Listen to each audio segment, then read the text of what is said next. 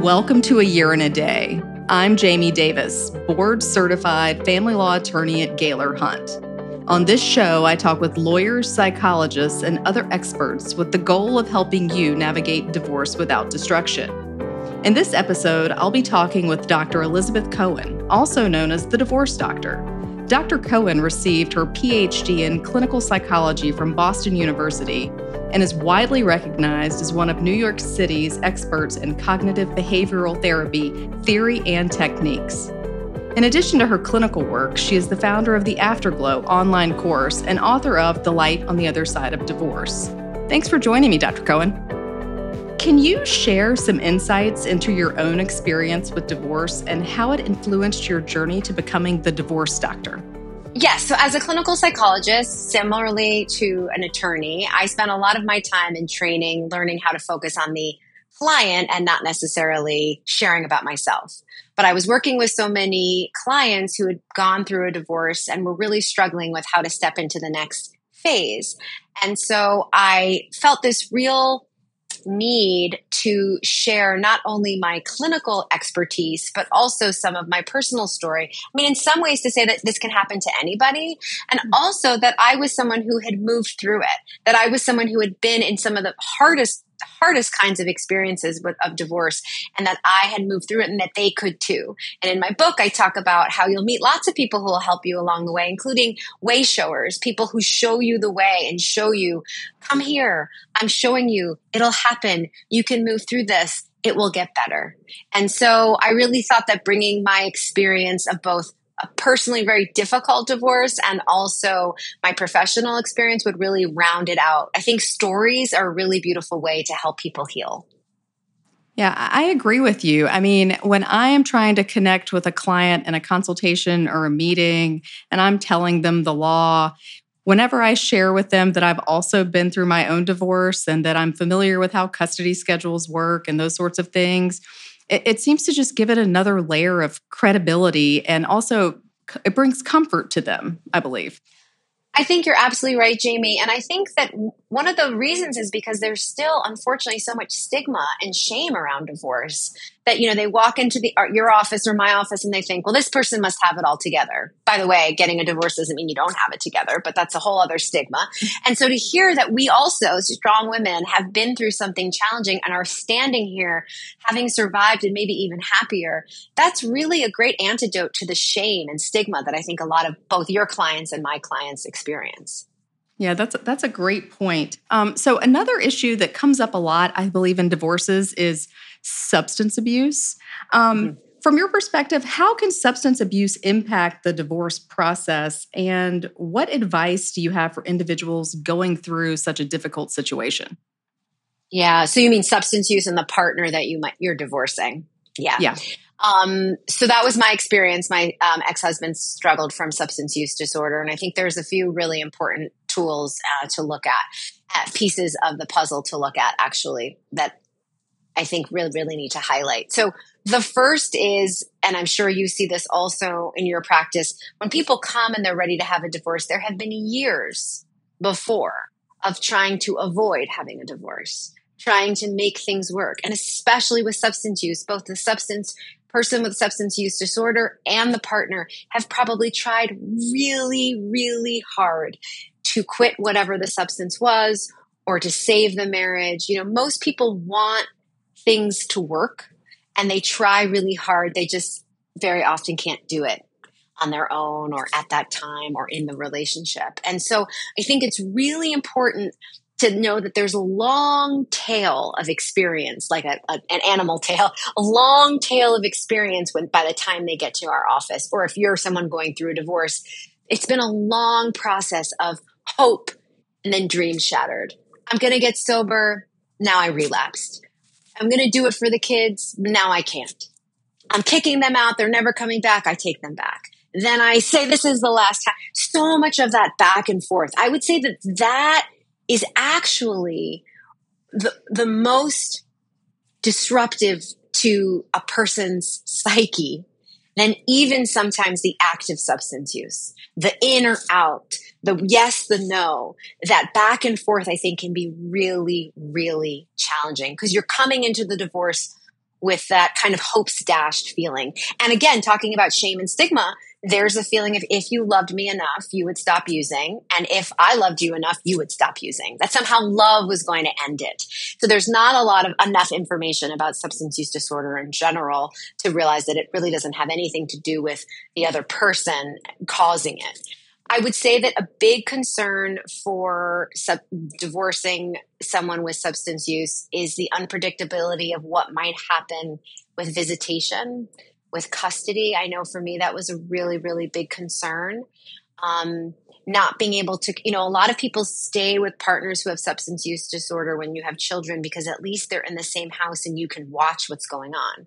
If you separate and they end up getting custody, you don't know, right? And so even though there's breathalyzers, there's lots of ways to work around that. So that kind of terror of a parent is as unlike anything else. So I think those are some things that we really need to consider. So, given your expertise in cognitive behavioral therapy, how do CBT techniques play a role in helping individuals cope with the challenges of divorce, particularly when substance abuse is involved? Yeah, really good question. So the C in CBT is the cognitive piece.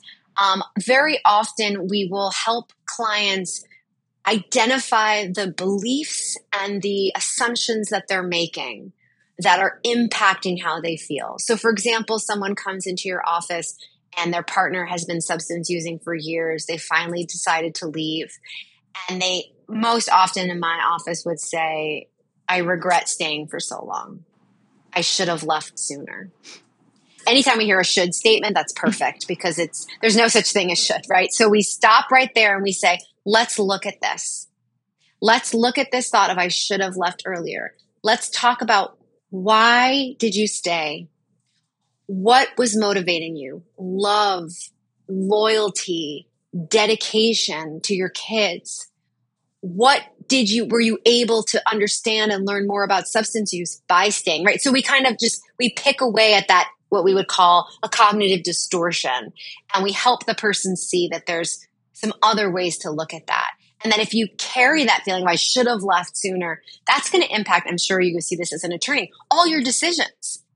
Because you're not going to necessarily be empowered and say, I did the best I could. We help people say, I did the best I could with the information I had. I was only ready to leave until I was ready to leave. Now I can really leave. Maybe I would have gone back if I had made that decision too early. So we really help empower people to see that that their thoughts are really impacting how they feel, which also impact their actions, which can have lifelong repercussions. I mean, I've worked with clients who, feel so guilty that they left that they don't ask for anything in the settlement. And 15 years later, they don't have that guilt anymore, but they also don't have anything from the settlement. Yeah. Yeah, we see that frequently. I mean, I like to call it buyer's remorse. And, we typically see it in cases where maybe there's been a long-standing affair. And so the person who has been unfaithful feels a tremendous amount of guilt, and they just want to give everything to the other spouse to make it right. Well, 2-3 years down the road, maybe they've met somebody else, they're ready to move on, but they can't afford their new life because they're giving all of their money to their ex-spouse. So Exactly. And just to tell you about the behavioral pieces, some behavioral pieces that we might identify for someone struggling with a partner who has substance use disorder they're usually small. So it might be something like, you usually respond very quickly when you get, let's say, a drunk text or you hear that the person is drunk on the phone. Can you wait 30 minutes before you respond to the text? Can you put some space between what you used to do and what you're going to do now? Just changing behaviors just a little bit.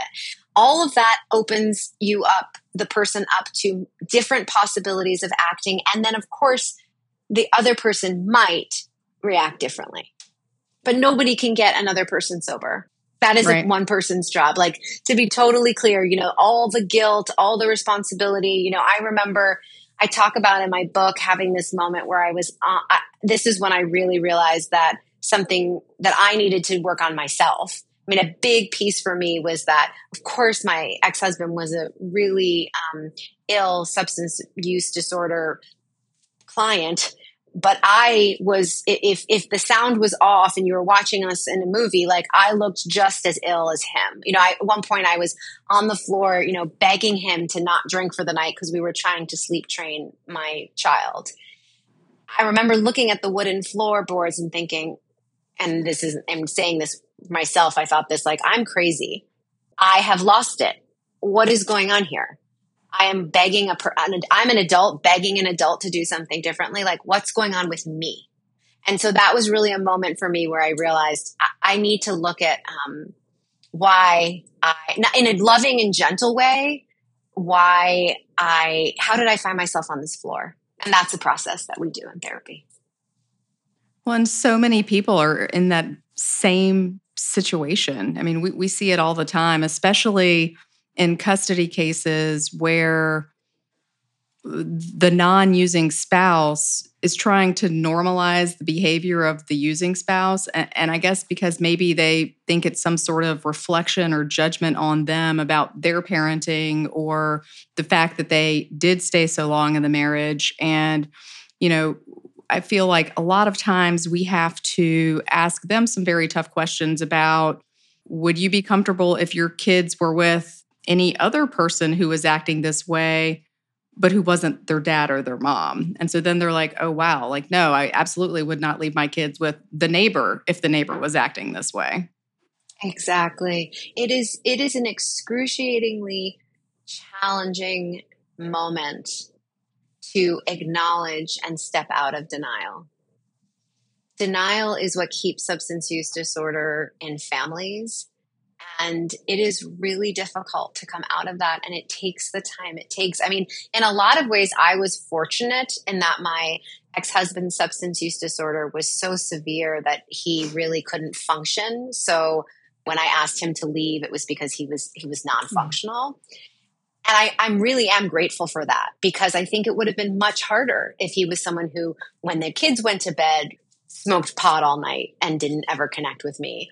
Or, something that was a substance use disorder, but looked, I really don't like this word, but like more functional. Mm-hmm. And I say to people anyone who's listening, who's wondering, like, is my partner's substance use a problem? What I always ask, like, what are your kids learning about how to handle stress, how to handle tension? Like, if they're learning that the thing to soothe is a drug or alcohol, that's a problem. Right. I mean, that's ultimately what someone is doing, is finding a soothing mechanism mm-hmm. through an outlet. Yeah. Yeah, I agree with you. It is much more difficult when the behavior is more subtle. Like if the person is able to keep it together during the day, they go to work, it doesn't interfere with their career. Maybe they've not gotten pulled over for a DWI. It's not a public behavior. It's just at home, at night, nobody else sees it. I think it's much more difficult in those cases for the non-using spouse to get to that point, either where they're ready to leave, or if they have left, to have those issues addressed through the court system, because we're only as good as the evidence we have, right? And so if there is no evidence other than the non-using spouse's testimony, it can sometimes be really hard to prove. Absolutely. And I think I feel for you in those situations. And I think that, there's this invisible impact, I think, on children. Children, people in general, we need to be seen and heard and witnessed. Good news, we don't have to do that with our kids all the time. In fact, research says we can do it 30% of the time. Like, people think it's going to be 80%. It's actually 30%. It's not all the time. We make mistakes all the time and we can repair. Like, it's not all the time, but we need to be seen and heard. And when you are high, you are not seeing or hearing someone. And if you are high every night and your kid wakes up with a fever and you are high, like that is having an impact on your child, even though it's not a DUI. Right. And I had worked with a client who would smoke weed every night. And once the kids went to bed and, the wife would be downstairs and he would go upstairs, and they kept referring to that person as a functional user, but there was no relationship between the parents, right? Right. And so how is that functional? Right? I mean, they're both in therapy. Like, it's not actually working. And so, and I think it's going to be, and I'm sure you're dealing with this now, I think it's going to be a bigger and a bigger issue with marijuana being legal. I just think that, and normalized, similarly to how alcohol was, well, my parents only have 3 drinks, 3 drinks at dinner or something like that. And again, there are plenty of people who use and substances and don't become addicted and doesn't interfere with their lives. I'm not saying everyone does, but we have to be really thoughtful of the impact on everyone around them. Right. I mean, it's just another exit from the marriage, just like you can use your job as an exit or working out as an exit. I mean, if you're sneaking downstairs to smoke pot, there's your exit from your relationship. Exactly. And I think it's also, you're making a really good point, Jamie, because I think an affair, those are like big betrayals and that's a problem. And this is a more, again, this like more invisible, subtle impact that really does have an impact on the relationship and their relationship with their kids. So in your experience, what are some common signs of substance abuse that individuals might overlook in the context of a relationship? One of the things that this question really makes me think about is empowering people to trust their intuition. That if you feel like something's a little fishy, you're probably right. Like, for example, if they said that they just stopped by the bar to pick up something they left there the night before or something, or they weren't going to go, but then a bunch of friends convinced them to go, and that if you notice that there might be, that you feel that there's some untruth happening, you're probably right. A big part of substance use is shame about substance use. That's what's so painful about it for people who use substances, is that there's so much shame and desire to stop, but an inability for many people because of dependency. And so they do try to hide it. So if you feel that your partner might be trying to hide something, trust that instinct. You're probably right. So that's one thing. I would also say, it's interesting because we were just talking earlier about functional, and I thought of this when you said this, that, people never think about, okay, this person, they drink, a bottle of wine a night, pass out, they fall asleep on the couch in front of the TV. This is kind of how you hear, they watch TV and they fall asleep and then they go to work and they're fine. Are they really fine at work?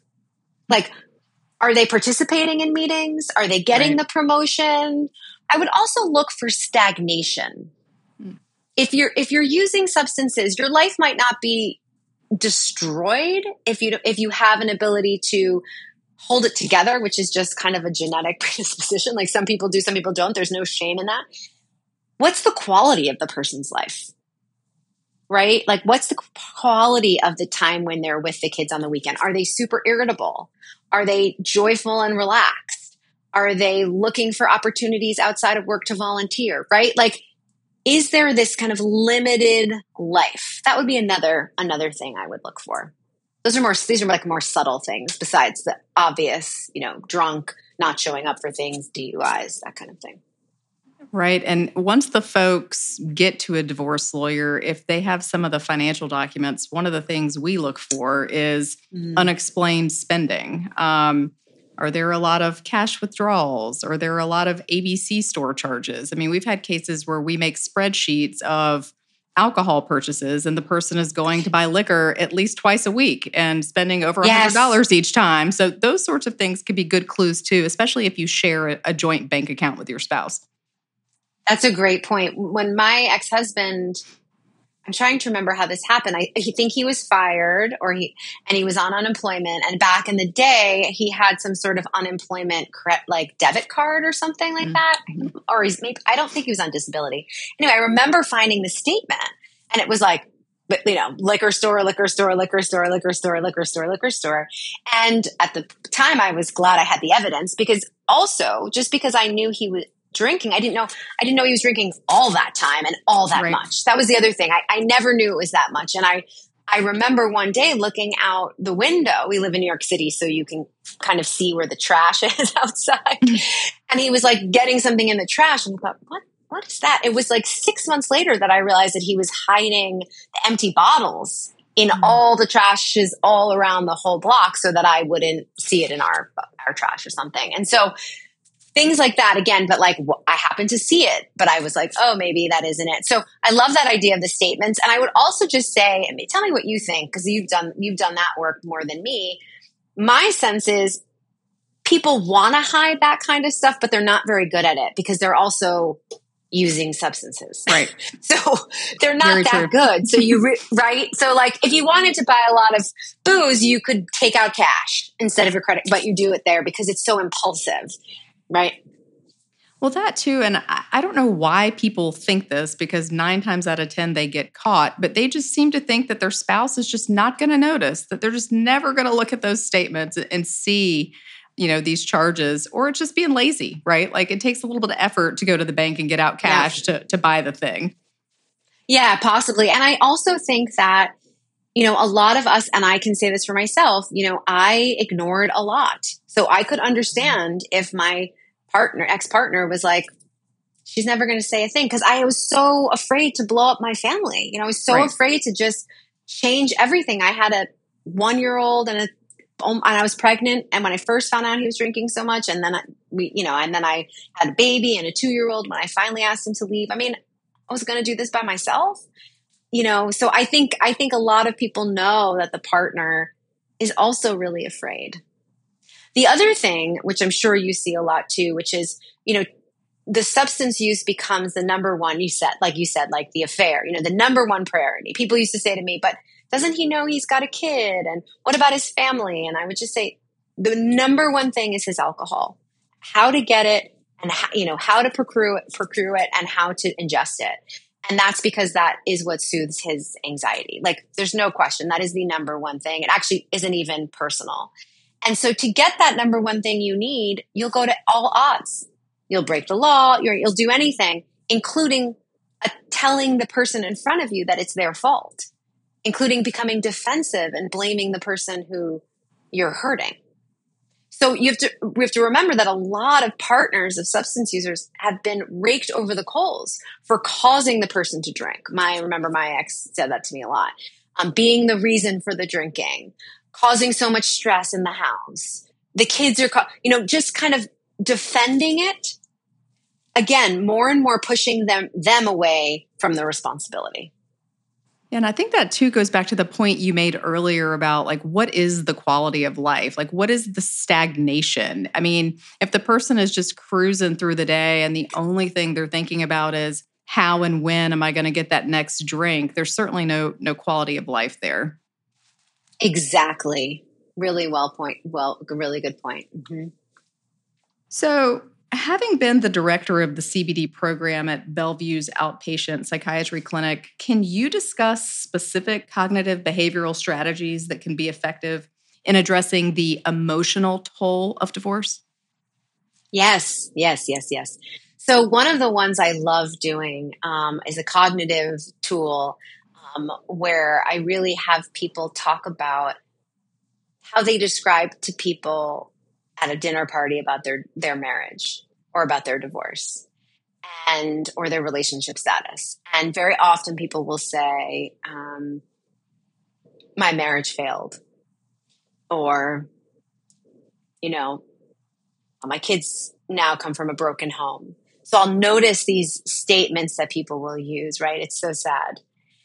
And I'll stop them and say, like I talked about earlier, can we challenge that statement that you said? Can we try on a different statement? For example, how about this? My marriage came to its perfect conclusion. We both got exactly what we needed from the relationship and let it go when it was time to let it go. We were a really good partnership until we weren't. There were other forces that impacted the longevity of our relationship. Like, you see how all of these are just much more like reality-based, not blaming, kind of, we can move. Again, remember, my whole premise of this work is to be able to move on. It's not something we have to carry with us. It's not something terrible about us. So that's a really fun cognitive strategy. And one of the there's two big emotional tools that I offer in my book. One is about really allowing people to connect to their righteous anger, to really, we are a culture in general that doesn't like anger. God forbid if you're, female assigned or identify as a female. And so we really can have so much anger, especially in these substance use disorder cases, so much anger at our partner and, are told, of course, not to express it because that's inappropriate, of course, doesn't help you in court. But what do we do with that anger? And very often it comes out sideways. Either and I always have a whole thing about like not talking smack about your, ex to your kids. So like, don't do that. So what do you do? And so I actually encourage people to do some somatic or body therapy. One of the therapy techniques I suggest is to put on a really angry song. There are many. And now that we have Spotify, you can just put an angry song. Mine is favorite, is Rage Against the Machine, Killing in the Name of. So I love that song. And you just put it on and you let your body move in the way that it wants to. And you'll be surprised that your body, maybe you'll feel a little embarrassed at first, but your body will be like, thank you, ma'am. Let me get this going. And you'll notice every time I do it, I always notice it's my arms. It's like my arms that want to push back. I don't know what that's about, except, I do know as a therapist that there are places in our body where we hold our emotions and they do need to really come out and be released. So that's one thing. You can punch a pillow. You can do some what we call progressive muscle relaxation, where you tighten muscles and release them. But really letting yourself feel the anger so it doesn't come out sideways. And then the last technique that I think, I have a lot in my book, but these are kind of the highlights. One of the last one that I think is really important that people talk about is to address grief. That I tell a story in my book about, I think this was now maybe 3 or 4 years ago. With COVID, I can't remember if it was any time, but I think it was 3 or 4 years ago. My ex-husband, who was remarried and has a child with his now ex-wife, came up to visit us at our country house. I'm remarried for many, many, many years. And our kids were all swimming in the pool. And I was sitting by the pool. And I had this moment, and I have no interest in being remarried to my ex-husband, who is now sober. And I just had this moment of grief as I thought, oh, this is what I thought it was going to be. Like, this is the dream and the fantasy that I had when I was 26 and got married. And so I went up to the house and my husband and told him and cried to him and let the grief out. And it was really great because it had nothing to do with loving him or wanting him. Right. It was just this, right? It was just this moment that we all wanted that at some point. It's okay. It's okay to touch that. And if we don't, again, it's going to come out sideways. So letting go of the story, I have an exercise in the book where people kind of write it on a special piece of paper, their fantasy of what they thought was going to happen, and then roll it up and, bury it or burn it and kind of let it go. And so I think we do need to do grief work, and we don't usually do that. We either get stuck in the anger and move on to someone else, and we don't go into the grief. So that's another piece that I apply. Yeah, I find all of that to be so interesting. I love the concept of the righteous anger and finding a way to get rid of that because, it's true. You have a right to be angry. And with the grieving, you're experiencing a loss. It's the death of that dream and hope that you had for your marriage. And so I try to talk about that in consultations with my clients that, you're going to go through these stages of grieving throughout this process, and how you choose to handle those stages may impact your legal case. And so I always encourage them, every single person that walks through the door, I say, do you have a therapist? If not, you need to go find one because this is going to be one of the most emotionally challenging processes that you've ever had to deal with. Oh, they're so lucky to have you, Jamie. I wish all divorce attorneys would say that because it's so true. And because I'm sure you say that because you see how the unprocessed emotion deeply impacts their ability to get what they deserve. It's so powerful and it elongates the whole process. Yeah, they tend to get stuck or they're spinning and they can't make good decisions. And so I try to explain to them that I need them to be mentally healthy so that they can help make the decisions that I can't make for them, right? Like I can't tell them what custody schedule is best for their children. I can't tell them whether or not they're going to accept a settlement proposal. Like there are certain decisions that I need them to make. And so I need them to be healthy so they can make those decisions for themselves. Yes, absolutely. And Jamie, I bet this would also be something I teach in the book too. A cognitive behavioral strategy would be really helpful for your clients is really working through the resentment towards your ex. Again, you can have righteous anger because some stuff happened that really wasn't fair and stinks, and you need to let that go, let that be, and let it move through you. And then there's resentment, and we've got to process the resentment. I have exercises in my book where we, I'm not going to say you're going to have to fully forgive or be in compassion, but a little bit of work, because resentment is a killer in court. Resentment is basically more resentment you have, more money you spend on your on your divorce case, right? It's like, if you want to save money, work on your resentment. So I have a lot of tools in the book about that too. Well, and it's so funny. You said the word fair. In the divorce world, we call fair the F word because it is never going to be fair or feel fair. I know. One of the things I say to my clients all the time, I'm sure you do too, they'll say, I want the judge to see what he did to me or how, and they're like, they're never gonna see, they don't care. They're never going to see that. You have to know. You have to see it. Your ex is not going to see it either. Can you know your truth and move on? It's really about believing yourself and your truth and not needing everyone to validate it.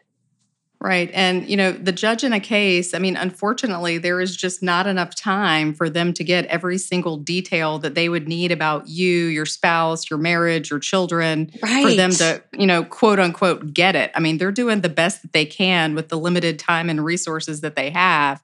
And so to the extent that you can, be healthy and try to resolve your case outside of court, you certainly have more control over those things. Yeah. we don't have to get into this, but as a therapist, I have to say, this just popped into my head. Very often people have this kind of they put this parental figure projection onto the judge. And it makes me think, of course, of siblings, whatever your family history was with going to the parent and being like, I'm right. Aren't I right? No, right. Wanting this approval. And you realize these judges are not, because that happens in couples therapy too. Whose side do you believe? And it's that's not what I'm even here to do. Right. There's his side, her side, and the truth is somewhere in the middle. Exactly. And the judge is really just trying to implement the law and be equal. It's such a hard situation. So we've talked a lot about, separation and divorce and substance use. What advice do you have for co-parents navigating the complexities of divorce when substance use is a factor? I think it really depends on the age of the kids. When I couldn't be sure, my ex-husband was out of the kid's life, really psychiatrically ill with substance use disorder for about a year and a half or two. And then he got sober and wanted to come back in. And this is actually a way that I really appreciated the courts, because the courts helped me get supervised visits that would, I don't know what the word is, but that they would the intensity of the exactly phase in and then phase out. And so, it was meeting at Barnes and Noble with the social worker and the kids for 30 minutes. And then it was an hour. And then that was really protective. I think that people, this is interesting. I think people also who've been through the experience of being married with someone who has substance use disorder and has felt so much responsibility to keep everything together. That's very often who's married to someone like that, a kind of very together person, might have trouble asking for help. But you're going to need help if you're co-parenting with a substance use disordered person. You're going to need, which might mean people are there during the visits. You might need breathalyzer. I think you're going to need a lot of extra help. And I just occurred to me, I think that could be very hard for someone. Think about it, who's coming out of a relationship where they were trying to control the chaos. Because you have to admit there's chaos and find other people to come in. And then if they're older, I always err on the side of honesty, because denial is an incredibly, it's a cesspool for substance use. And to say that, dad has a disorder. And if you ever notice that you feel uncomfortable, he's slurring his words, this is what you do. You have a plan. It's really hard to have those kind of conversations. And I know as a parent, I used to think I can't believe I did this to my kids. Like I had my kids with this person and now they have to deal with this. Like I felt so guilty about it. And then I would just bring myself back to the moment and say, well, that's the truth. That's where we are. I think one of the things about substance use disorder, and maybe you see this in your work, is fantasy. Is like, oh, maybe they'll miraculously get better, or maybe I'm wrong. You know, a lot of maybe kind of hopefulness. I think we really need to be in reality. If this person's struggling, everyone needs to know, and we always needs to be a plan B, always. Yeah, and I think you raised a great point about people not wanting to ask for help, because in order to get the help of the supervised visit or the breathalyzer before the visit or whatever it is that you need for your children to be safe, you have to admit that it was that bad. And I think that's where people have a problem, that they don't want to admit that it was ever really that bad. I think you're absolutely right. Because I think, again, there's still this stigma that if it was that bad, I couldn't fix it. Right. There's some reason, right? Because if it was only about the other person, they could say, okay, they have really bad diabetes or really bad cancer. Like you don't feel responsible for diabetes or cancer, but somehow you feel responsible for substance use in a partner. Yeah, that can definitely make things much more complicated for sure. Shame and guilt all over the place. Well, are there any specific community resources or support networks that you would recommend for individuals dealing with divorce and substance use issues? Absolutely. So if you have a partner who is struggling with a substance use disorder, please check out the 12-step program, Al-Anon, which is terribly named because you don't know what it is, but it's for partners of people who struggle with substance use. I love the story of Al-Anon. AA was started with someone named Bill W. I don't even know, in the 30s, maybe at 40s. And he, of course, had a DUI, so couldn't drive himself to meetings. So his wife would drive, and all the wives would drive these men to these AA meetings where they were working on their sobriety. And they would be in the kitchen, I don't know, having coffee while the men were working on their sobriety. And they started telling stories, and they were like, oh, I do that too. And I do that too. And it came from the wives of seeing that, oh, we also struggle, that there's a personality style that we have too and how we can help ourselves. And it wasn't about how to get the person sober, it was how to help ourselves. So and it's free. Now with Zoom, after COVID, it is international. You can try lots of different meetings, see how they go. You don't have to share, you can just listen. Some resources also, codependent work. Melody Beattie has a beautiful book called Codependent No More. That's really great for what it's like to be the partner of a substance use, someone struggling with substance use. There's a program called CRAFT, C-R-A-F-T, which is a therapeutic program for partners of people who are struggling with substance use to help them use compassion and love to see if you can work together to come to some sort of agreement of sobriety. So those are some areas for that. I have a program called Afterglow. I have an online program. I also have a membership program. There are a ton of, I have a lot of resources on my website. There now, since I've written the book, not because I've written the book, but since I've written the book and in the last few years, there's a number of really qualified divorce coaches who have lots of great podcasts. My colleague, Susan Guthrie, has an amazing podcast I've been on it many times. You can I have a podcast called the Divorce Doctor Podcast, where people share stories of what it was like for them to go through it. So I really think stories are important. So you can hear why people got divorced, how they handled it, what they're doing now. That can be really helpful. So I would say community and connection. Substance use disorder is all about isolation. So the healing has to be in connection. Has to be. That's why 12 steps have been so successful. You don't have to believe in God. You don't have to do any of that. Whether it's the tools, it's just the community. It's having other people. So. Well, those are a lot of wonderful resources. Thank you for sharing. Of course.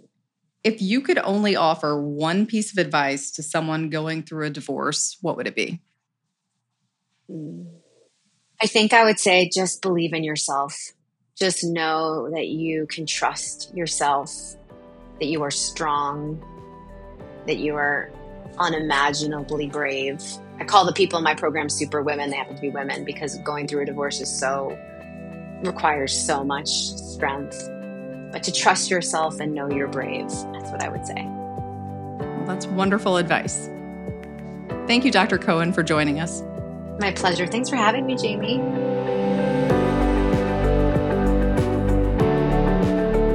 Thank you for listening. If you liked this episode, be sure to follow the show wherever you get your podcasts so you don't miss the next one. While the information presented is intended to provide you with general information to navigate divorce without destruction, this podcast is not legal advice. This information is specific to the law in North Carolina. If you have any questions before taking action, consult an attorney who is licensed in your state. If you are in need of assistance in North Carolina, contact us at Gaylor Hunt by visiting divorcestough.com. I'm Jamie Davis, and I'll talk with you next time on A Year in a Day.